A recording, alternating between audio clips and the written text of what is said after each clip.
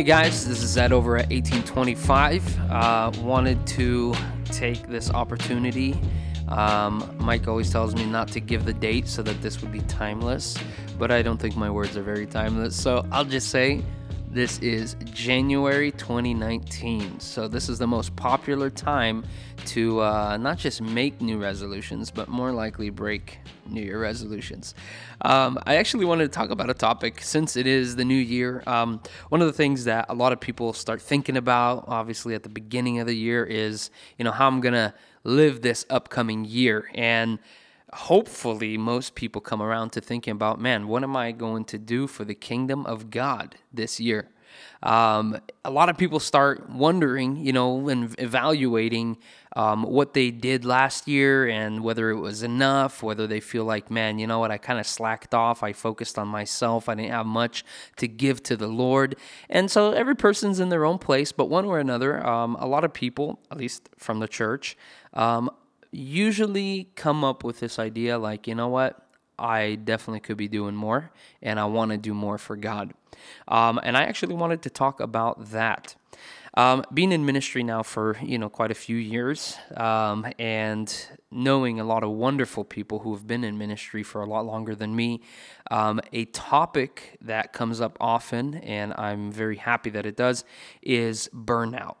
And what's interesting? It's not just with people who've been involved for 20 years, but it also happens to people that are maybe only a few years in ministry, maybe a year. I find that most people who burn out tend to be either older, they've been involved for a long time, or a lot younger, they've only been involved for a year or two.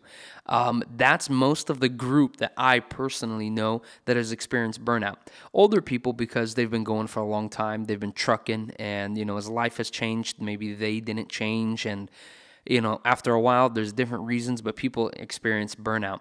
For younger people, why most young people get burned out in ministry is because they go all in and they don't calculate how they're going to be doing ministry.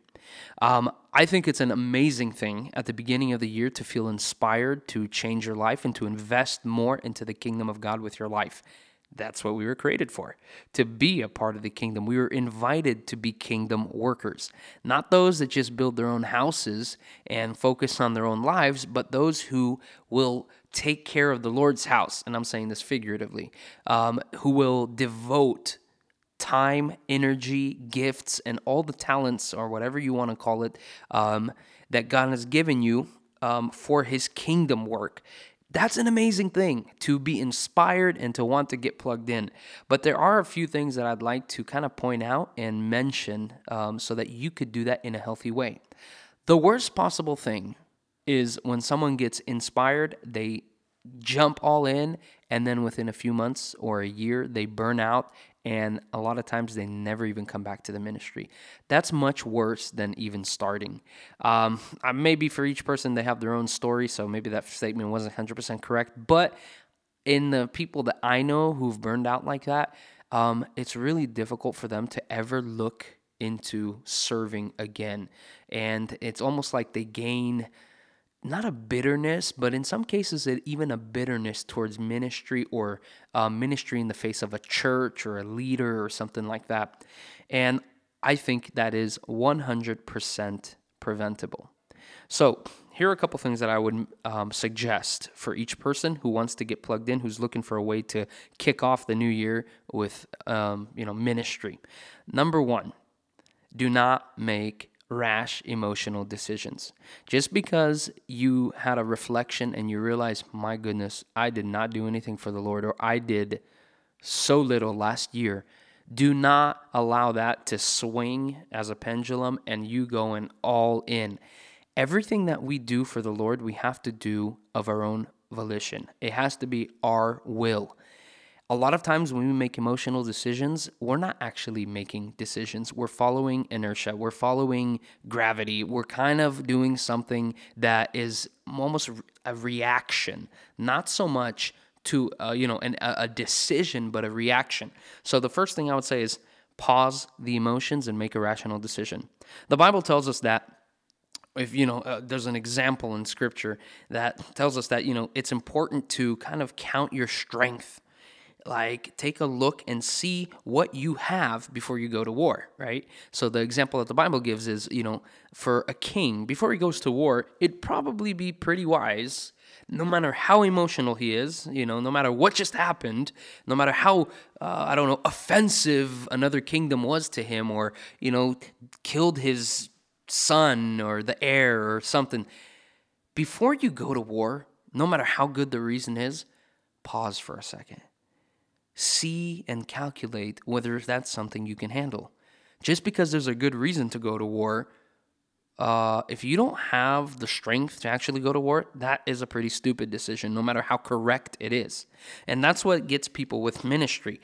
Even though it's a correct decision to get more plugged in, to do more for the Lord, you gotta count the cost and you gotta see what you can handle. So what does that mean practically? It means pausing for a second and seeing, what is my schedule like?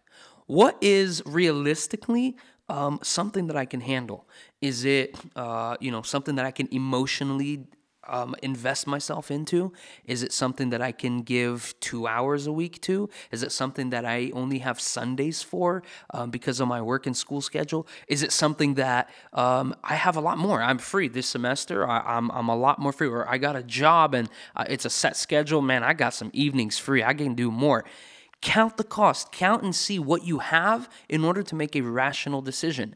Number two, in the same line of thinking, not just count the time, but imagine what your day-to-day or week-to-week life will look like with this new decision. So if you look at your schedule and you say, you know what, I can give 2 evenings a week. Then stop and look at your local ministry. Look at where you intend to get to plugged into and see what your week-to-week life will look like. So for example, if you have a class on Tuesday and Thursday and it's all day classes and you spend Wednesday doing homework and sometime during Saturday doing homework, write all that out. Take a look at what that week looks like and then go, okay, I want to get plugged in, for example, into our high school ministry. Now, our high school ministry, they do meetings every Monday evening and they do services every Friday. And so you kind of look at it and you see, does it fit or does it not? If you have a Tuesday and Thursday class and the ministry you want to get plugged into has meetings on Tuesdays and service days on Thursdays, that's going to be a problem. You're never going to be leading. You're always going to be barely making it. You're going to be exhausted, all right? You're going to be waiting for the event to end. And so is that the best use of what you have?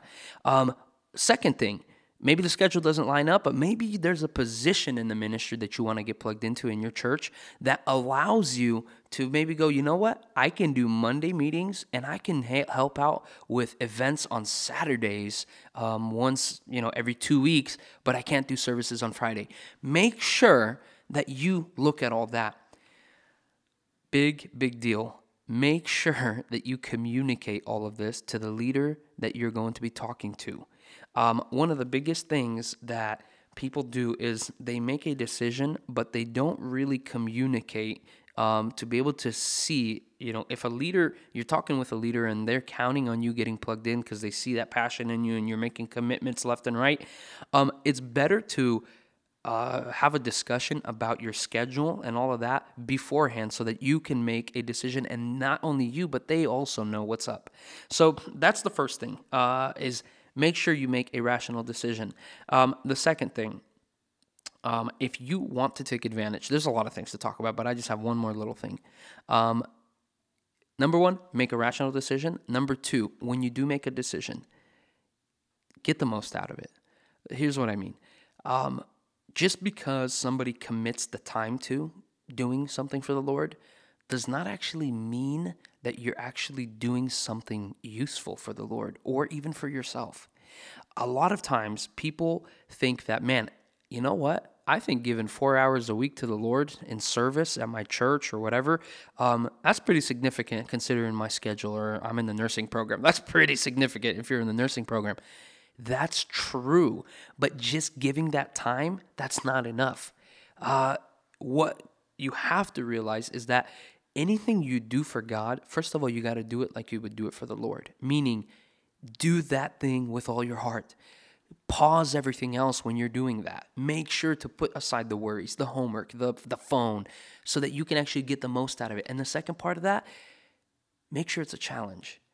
One of the biggest ways that people fall away from ministry, and I'm saying your everyday folk kind of folks, not your church employees, the people that are in full-time ministry, there's different aspects for them. But if you're a regular person and you're wanting to get plugged in, one of the biggest dangers that you have facing you is that you will get bored in ministry. And the way that you don't get bored is you accept challenges, not just from a leader. Don't wait for leaders to give you challenges. Not just that, but yourself. So if you're getting plugged in and you're like, you know what, I'm afraid of this, Lord, I don't know why you're telling me to do this, but I feel like God is asking me to participate more by speaking, by leading a home group, or by, preaching a sermon. And that's scary to you, but you feel somewhere inside that that's kind of where it's going.